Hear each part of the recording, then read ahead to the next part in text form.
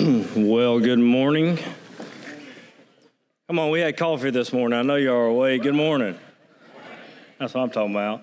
Finally brought coffee back for the first time in over a year, and can't even get y'all to say hey on the first time. There you go, Alice.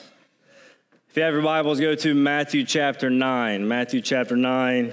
We will be wrapping up this series called Sent. This will be our sixth and final week there. And so this morning we will reread the verses that we've camped out in for the past 5 weeks, Matthew 9, 35 through 38, and then we'll kind of dive into chapter 10 for a little bit. As you're flipping there, this morning, Luke is in McGee, Mississippi at Goodwater Baptist Church. So let's be lifting him up. And also Wednesday, he will be at First Baptist Church of Terry. So he's still traveling a lot right now. So let's continue to join him in prayer as the Lord sends him around our state to share the good news of the gospel to many different people groups. That's an incredible thing. One week he'll be at a senior citizens thing teaching Sunday school or something like that. To the next week he's at Blue Mountain College teaching college students. And so God's using him in a lot of different places here in the state of Mississippi and other places. So let's continue to pray for him. I'm thankful we get to be a part of what God is doing through him and in his ministry. So, like I said, this is week 6. So let's take a recap real quick this morning to see where we've been the past 5 weeks. And then we will finish this series up. So we began this series. We were coming off of the heels of going through the book of Ruth in the Old Testament. We spent June and July going through the book of Ruth. And really in the book of Ruth, we saw obviously a cool story, some faithful people, some cool things. But more than anything, kind of what we were looking at is how God he took one ordinary family. For Ruth and Naomi in their lives, they were widows. Their life had just happened. They were going day by day, faithfully walking in obedience to the Lord. Little did they know that God was using their story to pave the way for the Messiah to come. So we kind of zoomed in to ground level in the Middle East, looking at this ordinary family and how God has always been about bringing salvation through the lineage of Abraham, and then obviously through Ruth, the King David. And so that's where we spent this summer, really hyper-focused there, looking at God's redemptive story just in this life of a family. And then we began this series, and I don't have my phone, but how we started it was like you take your phone, right, and you do Google Maps or Apple Maps. I'm just a Maps that comes on the Apple phone. You throw me a Google Maps link, and I get confused as I'll get out. I'll try to copy the coordinates and throw them into Apple, and it'll tell me I'm in China or something, so it doesn't work for me.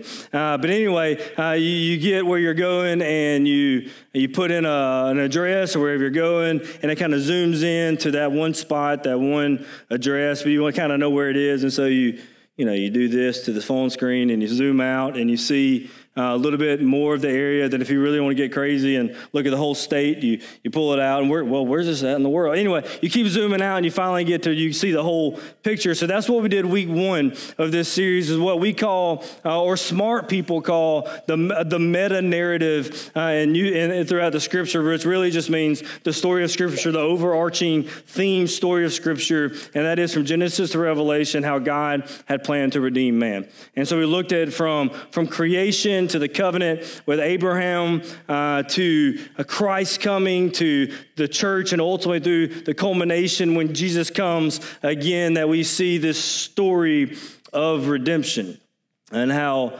that God is about his plan throughout human history. Nothing can thwart that plan, and he works through just human history to bring about the salvation of man. Then we zoomed into Matthew chapter 9. So we were in Bethlehem with Ruth and Naomi. We zoomed out. Then we jumped back down into Galilee in Matthew chapter 9, where we see Jesus in his ministry with his disciples, his earthly ministry. And so the week 2 of this series, we talked about how Jesus was sent by the Father. It is the word sent as the name of this series, that Jesus was sent by the Father, and he knew his identity because he knew that he was sent. And that he found his worth and those things through his identity, because he knew that he was sent by the Father, that the incarnation of Christ is the most climactic moment in human history when God became man, when God took on flesh to come to provide salvation for all. Week 3, we were in, actually, let's read these verses, then we can count out as we go through the verses. I'll say where we are. Matthew chapter 9, verse 35, it says, "So, and Jesus went through all the cities and villages." That's week 1. Week 2 here, week 2, then it says he was teaching in their synagogues and proclaiming the gospel and the kingdom and healing every disease and every affliction. So that's week 3, that he came and he preached the kingdom, he preached repentance, and he healed every disease. Verse 36 was week 4 when it says, when he saw the crowds. We talked about how Jesus saw. He had compassion. This inward, it isn't just something like his heart fluttered. It's this, he almost had a stomach ache. Like it made him nauseous, made him sick. It was deep in his gut whenever he saw that the people here, that they were harassed and helpless, like sheep without a shepherd. Verse 37 was last week. Luke was here, and he says, then he said to the disciples, the harvest is plentiful and the laborers are few. So then he tells them in verse 38, therefore pray earnestly to the Lord of the harvest to send out laborers into his harvest. So that's where we ended last week. We've seen Jesus sent. We've seen him preaching and healing. We see him that he has compassion, that he sees you, that he sees need, and he has the power to meet those needs. And we see that last week that God was inviting us to join in his work, that the harvest is there, and now he tells us to pray for that the Lord of the harvest will send workers into the harvest. Little did the disciples know that they were literally about to become the answer to their prayer when we get to chapter 10. He tells them to pray that word sent, when it says, pray for the Lord of the harvest to send workers into the harvest. That word send isn't just like, hey, can you go over there? In my mind, I think about growing up playing basketball and things like that, and somebody's not doing good on the court, and maybe it's football for you or things like that, but you'll see that coach who something's going on and it's going nuts, and they'll just grab the player and just like throw him out on the field, like go get after it. Like that's literally the imagery that we get here when it says that the Lord of the harvest would send workers into the harvest. It is just like, hey, we go, it's literally him taking them and throwing them into the work. It's like, it's an urgent thing. It's something, that's the imagery that we get right there at the end of chapter 9, right? So that's what we're pray for that. Then we get to chapter 10, and this is what we read, verse 1. It says, and he called to him his 12 disciples.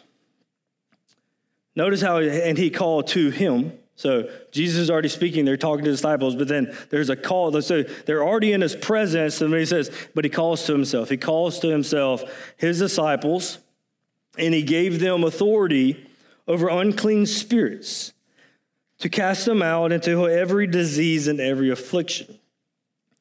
And the names of the apostles, so did you notice that switch there? At first he called his 12 disciples, and now the 12 apostles. There's a shift that Matthew writes here, and I think it's very intentional because there's something's happening in the disciples' life for the first time. They're going from just following around, watching Jesus doing, to Jesus is actually now going to send them out. There's something that's happening, and our eyes need to see that here in just 2 verses, they're called disciples and then apostles. There's a transfer that happens there. Verse 2, the names of the 12 apostles are these. First, Simon, who is called Peter, Andrew his brother, James the son of Zebedee, and John his brother, Philip and Bartholomew, and Thomas and Matthew the tax collector, James the son of Alphaeus, and Thaddeus, Simon the zealot, and Judas Iscariot, who betrayed him. So here, what we have, I read this story. So chapter 9 ends with Jesus instructing his disciples to pray, just pray for the harvest. Like, pray for people to come to know Jesus. Pray that God would send people into the harvest, send workers into the harvest. And I came across this story this week. It's from William Barclay's commentaries, but it's a story about Martin Luther and one of his friends.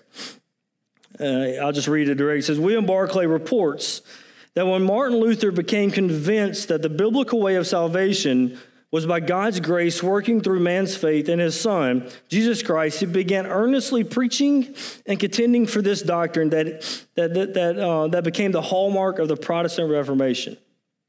A friend of his was equally convinced of this truth, and the two men agreed that Luther would spend his time out in the world preaching, writing, and debating, while the friend would spend his time alone in the monastery, upholding Luther in the cause of the Reformation in prayer.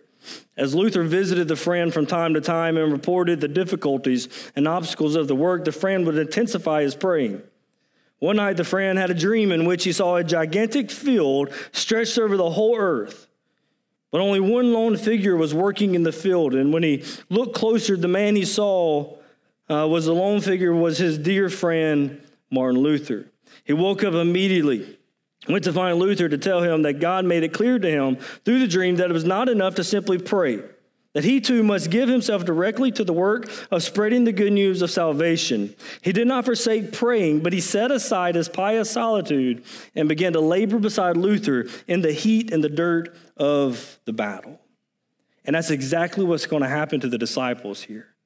Jesus tells them then in 9, hey, pray for that God would throw workers into the harvest. And then we get to chapter 10 and it says that he called his disciples to himself. Literally means he brought them. It's this, I'm going to get ahead of myself, but it literally means to summon them. It's an intense term that means to call someone to oneself in order to confront them face to face. There's this seriousness about this moment. This isn't when it says he calls to himself and his disciples, it literally, he pulls them close and looks to them in the eye. And it's not this, this subtle commissioning, it's really a, what's the word I wrote down? It's not a casual thing. It's literally an official commissioning of these who had been following him, now him sending them out. It's not something it's that same imagery where we end chapter 9, where you have the picture of the coach throwing the player on the field. Here's Jesus saying, let's pray that the Lord of harvest will get people into the work. Then he says, all right, you're here. I'm going to grab you in and I'm sending you. It's that same intensity that Jesus has in this moment. I think it's still coming off this compassion that when he saw the crowds and he saw their spiritual condition and their hopelessness, the harassed and hopeless literally means to be torn apart and thrown out. Whenever he saw their condition physically, spiritually, they were like sheep without a shepherd. He says, man, the harvest is plentiful. There are broken people all around us. There are hurting people all around us. The religious leaders, the Pharisees or the scribes, all they do is tie up heavy burdens and don't even offer a hand to lift them up. They weigh them down, and they're in this spiritual mud bog, if you will, trying to figure out how to please God. And here Jesus says, hey, the harvest is plentiful. And he grabs his disciples and says, all right, now I'm sending you. I'm summoning you. I'm calling you out.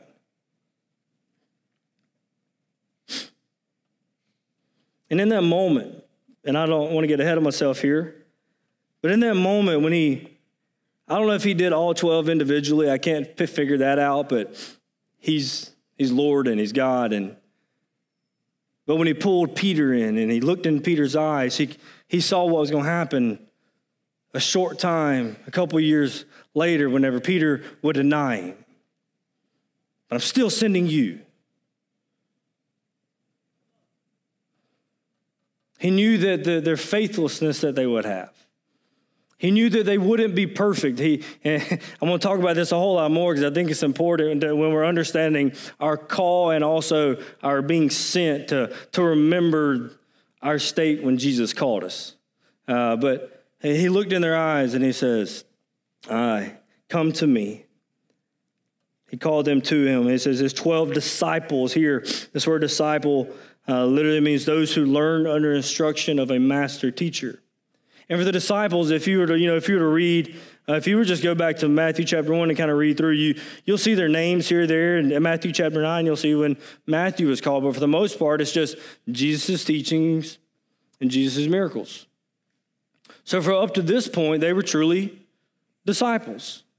They were learning from the master. They were learning to see the heart of God and the compassion of God. They were learning to see the truth of God and the power of God's word. And that's what they were doing. They were being disciples. They were learning. And what we see is they continue to learn even after this first sending, that they were still disciples. They still learned.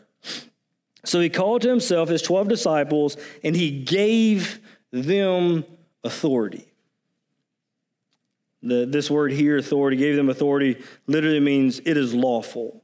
As in, what he gives them, it's a legitimate base of a transfer of power or a giving of a power. We'll come back to that in a few. So he gave them authority over unclean spirits to cast them out and to heal every ease and every affliction, which Paul's from on. Literally what he's saying, he gave them authority to do the things that he had been doing. And guess what happens when you finish the 4 books of the gospel? You get to a book called Acts, and you literally see them doing the things that Jesus was doing, which, by the way, we're starting Acts next week. And we'll be there for however long we're there. Right now, we plan to teach through the first 7 chapters. I don't know how long it's going to take us to get through 7 chapters, but I'm not going to tell you for the next 12 weeks. No, we're just going to start the book of Acts and keep going. And if we get to 7 and we want to keep going, we're just going to giddy up. So y'all just be prepared. But anyway, that's what we see is that he says, I'm giving you this authority. You turn through the book of Acts and you see this being lived out. Verse 2, it says the names of the 12 apostles. Here's the first time we see this. So they were disciples, those who learned, those who learned under the instruction of a master teacher, to where now Matthew calls them the apostles, which means qualified representatives who were sent on a mission, literally the sent ones. And so you have this group of 12 men who've been walking with Jesus as his disciples, and now he gives them authority, and they don't stop becoming disciples, but now they're the sent ones. They're the ones who are being sent. So this morning I've got 5 things about this commission here. We like to teach exegetically, and so I've got 2 verses that I could use here, but I got to make up time to actually earn my paycheck this week, and so I'm going to kind of navigate through a little bit of things. And so the first thing I want to make mention of about this moment in the disciples' life where they've been viewing Jesus' miracles, they've been listening to his teachings, like they've been there, they've seen it, they've heard it, it's been awesome, and now for a moment, Jesus says, all right, your turn. Like it's a big moment. Like it's a big, hold on. I thought I was just going to follow your coattail and just, you were going to make sure I ate well and make sure, and I know you told me that I may not have a bed or things like that, but, what's this? And so he's sending. And so I think this is important for me to point out just as a baseline, as a fundamental principle. Number 1 is that Jesus had called them before he sent them. That's important, definitely, in 2021, to understand that before this moment, even before the calling of looking in their eyes, that each one of these guys had a time where Jesus called them to follow him, aka conversion. There was a moment that they chose to follow Jesus. Obviously, apart from Judas Iscariot, but these guys they began to follow. There was a moment in their life that God called them before he sent them. And a lot of times in our westernized world, not even westernized world, even really all religions and any kind of man-made thing, is there's this idea that who I am is derived from what I'm doing and my activity, that my identity is defined by my activity. And what happens in the church world definitely now is because in a world that definitely church world where we're dependent upon volunteers to do things. By the way, like this whole band, the guy right here is the only guy that gets paid on Sundays to be here. Every single one of these 15 people we have on stage, they're volunteers, and we have people in the booth, and we're going to have lunch after service, and there are people grilling, and there are people going to be setting up that when we get out of here, we're just going to go out this door and that door, and the food's going to magically be there. Like Jesus just, blessed it, and it was there. Like we're dependent upon volunteers, but what happens is many times we try to join in on the mission, yet we haven't received a call from the Lord. We flip the script and go, all right, I'm just going to start going to church. I'm going to plug in. I'm going to volunteer. I'm going to start doing all the right things and checking off all the boxes. And what happens is our salvation is hinged upon our activity for the Lord. And that's a dangerous place to be. The most dangerous, the saddest human, and this is I don't know how to say this, and so I'm going to try to say it the best way I can. You know my heart well enough to know that the hardest person to reach, or even the saddest person, is not the person who's never heard. That's sad. But the person who comes to church every Sunday of the month has a false assurance of salvation. That's a tough one. Why? Because, man, I'm living it out. Like, I want to see people come to know, love, and enjoy Jesus, and I'm about God's glory and God's mission. And it's like, but have you been born again? Because for every single one of these guys, they had jobs that all of a sudden this dude named Jesus said, hey, follow me. And they said, all right, let's go. Like there was a moment that before this commissioning where they joined in the mission of God, that they were the mission. And that God called them to himself. And there's some specific things about their calling. There are little subpoints is that for these 12 men that they were sovereignly chosen. That every 12 of them, they were sovereignly chosen. Not a one of them initiated following Jesus. Not a single one of them. Matter of fact, just go back a couple of verses to Matthew chapter 9, verse 9. This is one of those verses that like if you don't know like different parts of Scripture, like Matthew chapter 9, verse 9, as Jesus passed on from there, he saw a man named Matthew at the tax booth, and he said to them, follow me. So he rose and followed him. I remember when I first read that when I was like 17, I was like, that's weird. Matthew's just, collecting taxes, and some stranger walks by, follow him. That's how people get hurt, right? Don't make bad decisions like that. Like following strangers, make wise decisions. But we understand through the counsel of God's word that nobody comes to faith we come to faith through the hearing of God's word. So I believe that Matthew had probably already heard about Jesus, maybe even heard the Sermon on the Mount, that he had seen miracles. Like God was already sovereignly choosing Matthew. All it took was Jesus to pass by and say, follow me. There was already a work that was already happening there. In Mark chapter 3, it's going to come up on the screen. Man, this is a really good one here. Just to show you that they were sovereignly chosen, these men. Mark 3, verse 13. And he went up on the mountains and called to him those whom he desired. So he's up on the mountain. He called to him those whom he desired. There was a sovereign call here. And it continued to read, and they came to him.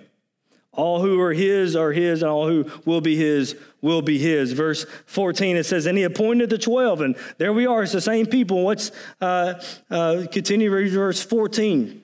So that they might be with him, be his disciples.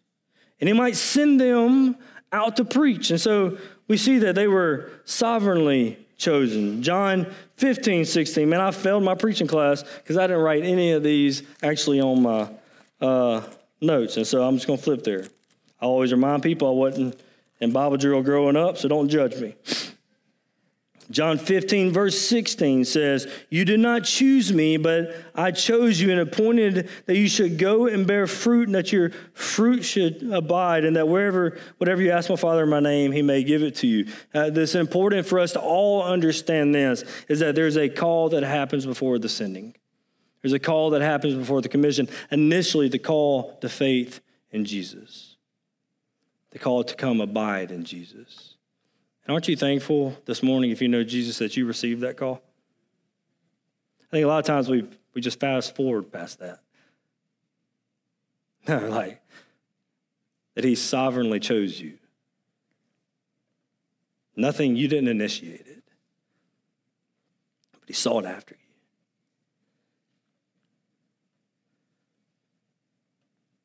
And this puts identity before activity. They serve the Lord because they know the Lord. They're about the Father's work because they trust in the Father. And for a lot of times, if you've been a Christian long enough and you've been fighting the fight, that it's important. It's a battle to keep identity over activity. Not just before, but like who I am in Christ is way more important than the sermons I'm preaching on Sunday mornings. My relationship with the Lord, the way that I treat my wife and love my family is way more important than my activity that I have going on for the Lord. Way more important. So they were sovereignly chosen. Second is that they were prayerfully chosen. We see over and over again Jesus walking with his Father, going up to the mountain to pray. And actually in Luke chapter 6, this is awesome, just to show you that I'm not making this stuff up. Verse 12 of chapter 6, it says, "In the days he went out to the mountain to pray, all night he continued in prayer." Verse 13, "And when he came down, what did he do? He called his disciples and chose from them 12 whom he named apostles." That he spent all night with the Father in prayer. And it says the next day he came down and he called out his 12, his disciples. They were prayerfully chosen. They were chosen by the Father. That's what we read in John chapter 17. When Jesus tells them in the upper room, verse 6, or he prays in John 17:6, "I have manifested your name to the people whom you gave me out of the world. Yours they were, and you gave them to me, and they have kept your word." That these 12 here, and obviously for all who named the name of Jesus this morning, we are sovereignly chosen. We are prayerfully chosen. We're also purposely chosen. For the disciples, they were purposely chosen to follow him, to become his disciples, to learn from him, to take on his yoke and learn it because it is easy and it's light, to follow him. That's what they had been doing, to watch him and to learn from him, to learn God's heart. They were purposely chosen. God didn't just call them, and Jesus didn't just call them just to because he was lonely. He called them for a purpose. And initially, and I can't say initially, it began with just following and watching, learning, getting close to Jesus, abiding close to him, living by him so that they could learn. Listen to me, these people are defective. Like, read the Gospels and see how spiritually unaware these dudes were. They didn't get it. Right? Like, there would be things that Jesus would talk about, and they're like, And I'm thankful to read that because a lot of times I'm like, right? They were spiritually dull. They were prideful. Like the last night with their Lord, and he washes their feet. The only thing they were concerned about, who was going to be first in heaven. Like they were prideful. They lacked faith. These dudes did not have it together. They lacked commitment. They lacked power. Which is why the people, when we read the book of Acts, were so amazed at what God was doing through them. They were purposely chosen. They were defective. They were messed up so that they could walk with Jesus and learn his ways. The last one is they were chosen to be sent. He called them. They were sovereignly chosen, prayerfully chosen, purposely chosen, but they were chosen so that they could be sent. In that meta-narrative, right? What do we have? We had creation, the fall, so condemnation. We have the covenant with Abraham. We have Jesus. He comes and he walks in Galilee. What's eventually going to happen? He creates his church. That's the next phase in God's meta-narrative, is that now the church is spreading the gospel of the kingdom here on earth. They move from disciples to apostles. Number 2, Jesus called them. This is going to be lengthy, but I needed to write all of these in there. Jesus called and sent them not on the basis of their worthiness, capabilities, or faithfulness, but on the basis of his power working through them. Notice that he said He called them to himself. He brought them face to face. And what did he say? I'm giving you authority. It's not that, Peter, we know you're super zealous, but that's going to cause problems for you. They said that Peter's mouth should have been in the shape of a foot.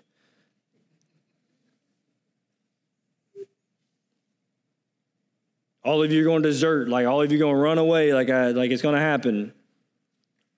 Peter, you're going to get it right for a while. Then at some point, a guy named Paul is going to have to call you out for your doctrine issues. So we read in the book of Galatians, like these things are happening, but he calls them not based on their worthiness. These dudes were the bottom of the barrel in Jewish culture and society. They brought nothing to the table.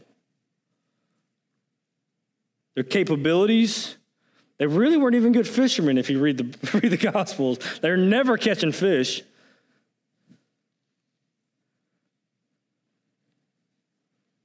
And faithfulness. Past, present, future. Listen to me this morning. You weren't called on your worthiness, your capabilities, or your faithfulness. But we're called and we're sent, not on that basis, but the basis of his power working through us. That's what we see from this point on. We see the disciples make dumb decision, argument, petty things, but God working through them. That's the power in the gospel, because whenever God is working through his gospel, he takes ordinary, messed up people. Hey, if you're messed up, if you don't have it all together, first of all, if you say you do have it all together, then that proves to me you don't, because that's pride, and so therefore we're all in the same boat. If that's you, then you're the exact person that Christ came to call. Right? This word authority is it lawful? It means it's legitimately delegated. I said this already, but we see this transpire through the book of Acts. Number 3, keep moving forward. What we see through the rest of chapter 10 is that Jesus sent them to preach the kingdom and meet needs of others. We see that in Matthew 10, verses 7 and 8. And proclaim as you go. That's a good one. Proclaim as you go, the kingdom of heaven is at hand. And heal the sick, raise the dead, cleanse the lepers, cast out demons, and you will receive without paying and give without pay. So he says, hey, I am sending you. I'm sending you to do the same thing What did we talk about a couple weeks ago? Jesus' ministry on this earth was to preach the kingdom, meet needs, preach the kingdom, love others, preach the kingdom, heal every disease. And so he says, now I'm sending you, and he'll eventually say, as the Father sent me, I'm sending you. The word as is important in that sentence. So the same way the Father sent me, I'm sending you to preach the kingdom and to meet needs. Number 4, when it comes to this commissioning, this sending, Jesus warned them that it wouldn't be without resistance. Their going wouldn't be without resistance. If you read 16 through 25 in chapter 10, he talks about persecution will come. That when he's telling them, hey, he calls them, right? I'm giving you authority. I'm throwing you out into the field, but know that you may not be the most popular person in the world. Matter of fact, you may be brought before kings and rulers. Your life may be at stake. And if you really want to continue to read chapter 10, go to verse 34 through 39. It may even divide family. And this is crazy. I shared this with the team this morning. I usually don't share stuff like this because probably it doesn't happen to me a lot. But like this morning, I ate something. I had to run to the gas station to get some ice for the picnic. We needed ice down drinks or whatever. And so I ran over to Max real quick. Max, if for you who didn't grow up here, that's Chevron right here at the red light. Anyway, Max ran up there to get some ice. And when I walk in, the cashier lady has her Bible open on the counter. I walk up to it and I'm like, you want to know where she was reading? Matthew chapter 10. And I went. And so anyway, she said, are you having you going out of town or something? Why you get? Because I bought like 5 or 6 bags of ice. I said, no, I'm a pastor at Crosspoint. We're having a church picnic there. And I said, actually, I'm preaching out of Matthew chapter 10. And she said, you know what? Following Jesus, that may be tough. Because people may not like you. I'm reading Matthew chapter 10. It talks about he came to bring peace, not a sword. And I went, thank you, Lord. Like, that's confirmation there that this is where. And so what I understand is that, man, and he wanted his disciples to know, I'm sending you, but don't think it's going to be the easiest thing in the world. Don't think you're not going to wake up. Like, don't think every morning you're going to wake up and you're walking on cloud 9, walking with Jesus, loving the Lord. You can't wait to go love your neighbor and forgive your enemy, and you want to go to the hospital and pay for everybody's food, and you're going to just go through your phone book on your phone and tell everybody you're praying for them. Like, that's not every day of the Christian. Every day of the Christian life isn't like, as a matter of fact, at the gas station, the enemy's just throwing darts at them. That's what our life is. That's what Jesus said. Hey, I'm sending you out, but don't think for a minute it's not going to be hard. Don't think for a minute that the enemy isn't going to try to derail what I'm sending you to do. Don't think for a moment that everybody's going to receive you and like what you have to say. Hey, the gospel is good news, but guess what? It comes with a lot of bad news first. And a lot of people don't want you coming in their business saying, hey, that's sin there, yo. And the wages of sin is death. No, nobody wants to hear that. So he says, hey, I'm sending you, but know that things may get tough.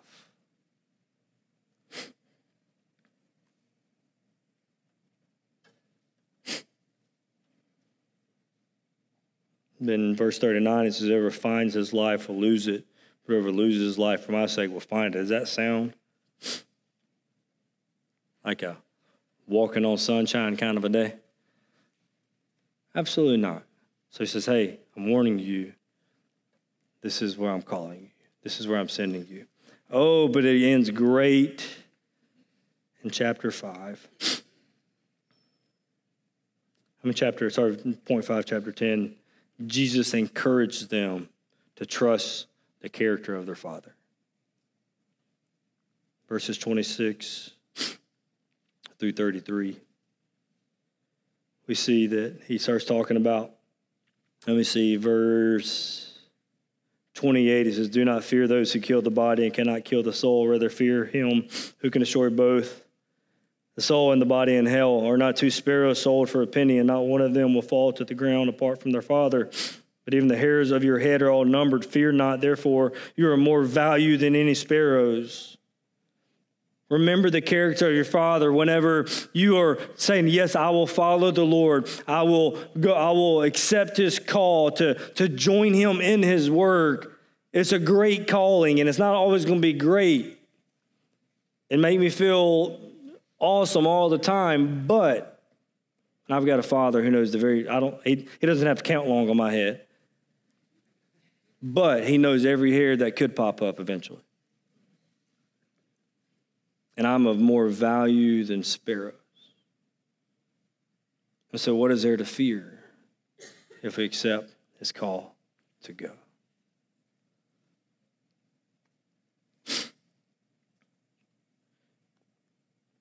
So Justin, that's good for the disciples. It's the same call for me and you this morning. The Father's at work. This meta-narrative we've talked about is still happening through human history. And he's calling, if he's called you to himself, if you have placed your faith in Jesus, listen to me, you are sovereignly chosen. You are prayerfully chosen, but you were purposely chosen. You were chosen to be sent. It doesn't end with the disciples. That's for every one of us who Christ calls. Read the rest of the New Testament. You see the same call that we have where he pulls them face to face is the same imagery when he calls the Gentiles to himself and he begins to like the elders within the body. It's the same calling that we have, the summoning that we have. It's the same picture that he is sending all of us. So what is it for you this morning? The same application that I've had every time I've taught through this series. Number one, I want you to see. Sermon series was sent. We want you to see. We want you to see the love of God in the face of Christ. I want you to see that Christ came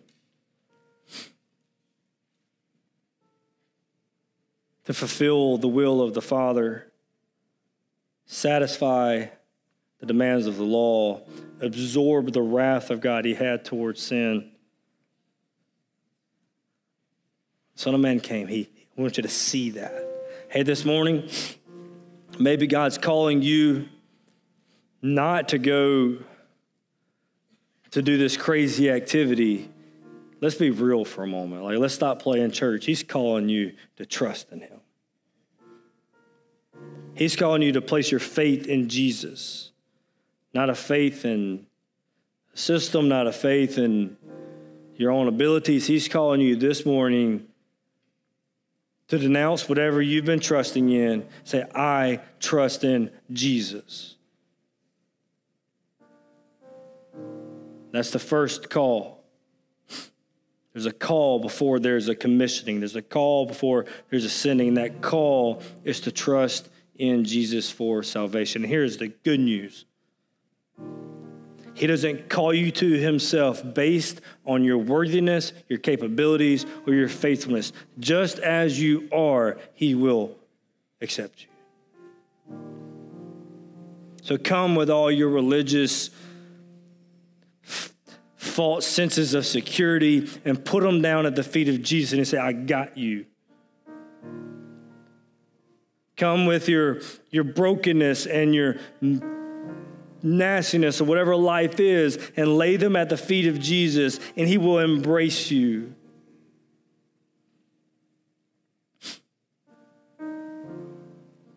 Come. That's the call that's the most important call that all of us answer. And I'm praying as I've tried my best to present a gospel that the Holy Spirit is drawing your heart and calling you to believe in the Lord Jesus this morning.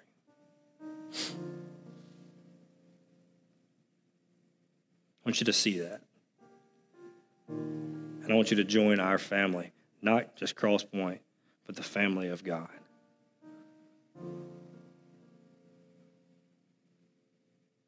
For the child of God, I want you to see Jesus at work.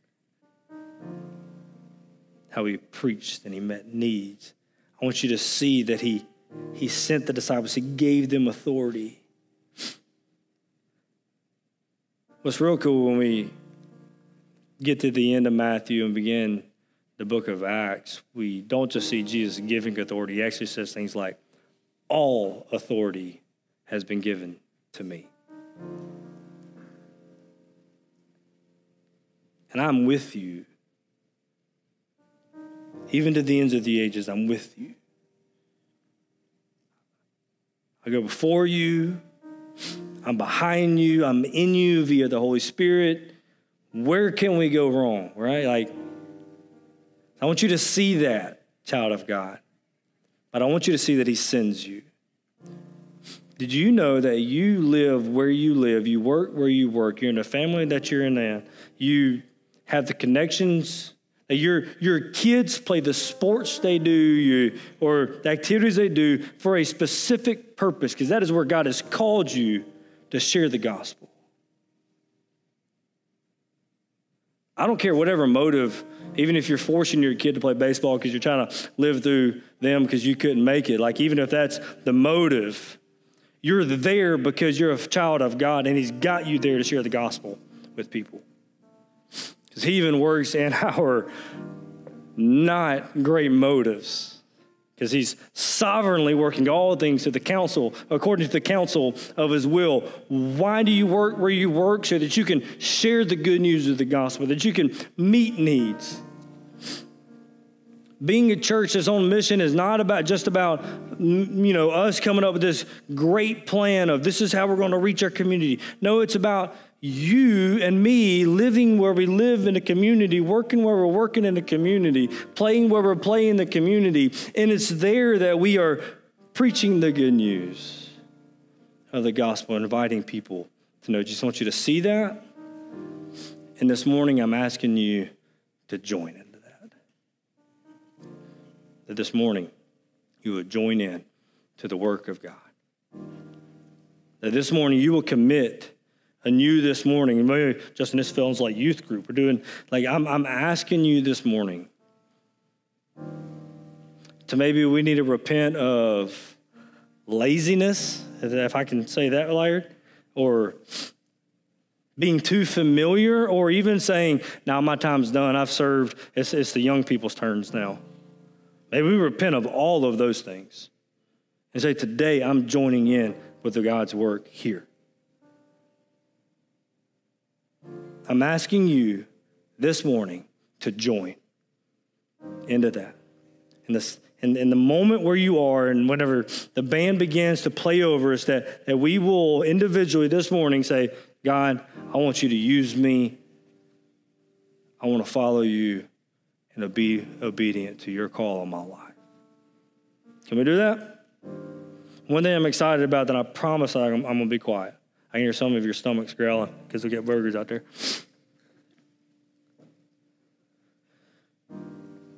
I really didn't hear anybody's growl, so if yours growled, you went, oh, he heard me, and I didn't really hear anything. One thing I'm excited about is that today the lunch is about our small group kickoff. And one of the things that we've been meeting with the small group leaders over the past few weeks is our big, we think about small groups, we think about Bible study, we think about fellowship, but the DNA that we want to ingrain into our small groups, yes, it's those things, but it's a missional group. That is things like, I keep saying kids in sports, but your kid, if you're at the Sportsplex 3 nights a week,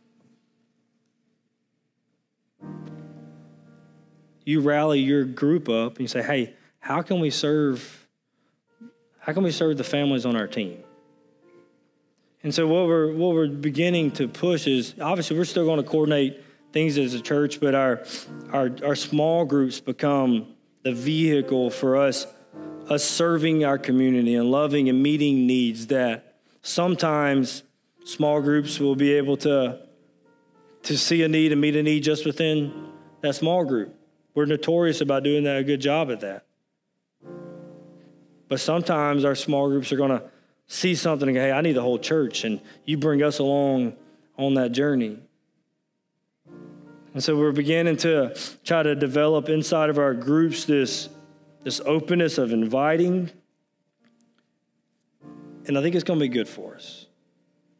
I really trust this direction the Lord has us going, that we have a group of people that we meet with week in and week out, who we keep that missional focus of today, September the 12th.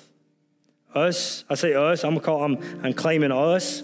We made a commitment to join in what the Lord's got going on here in Jones County. And we're going to remind each other of that on a weekly basis. That's my plan. That's what I'm praying for. That's what I'm speaking over us today.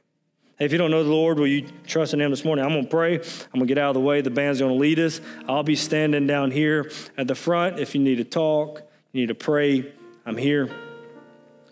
Thanks for being here this morning. Let's pray. Father, we love you. God, we thank you for your love for us. God, we thank you for your word. God, we thank you that as you called the disciples, you also call us to yourself, and it's not anything to do with us, but about your will.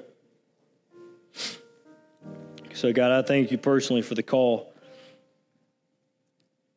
that you have on my life when you called me to trust and believe in your Son. I may and I could have said it as sophisticated as that when it happened. God, I thank you for calling me to get saved. Yeah, I think every heart in here who has responded to that call will be in agreement. God, if there's anyone in here this morning who has not trusted in you, God, that they will take whatever it is and they'll bring it to you and give them confidence that you will forgive, redeem, and save. God, I pray for us as a church that today we've seen your work, we've seen your ways, that we will choose individually and corporately to join you in that. So in Christ's name we pray. Amen.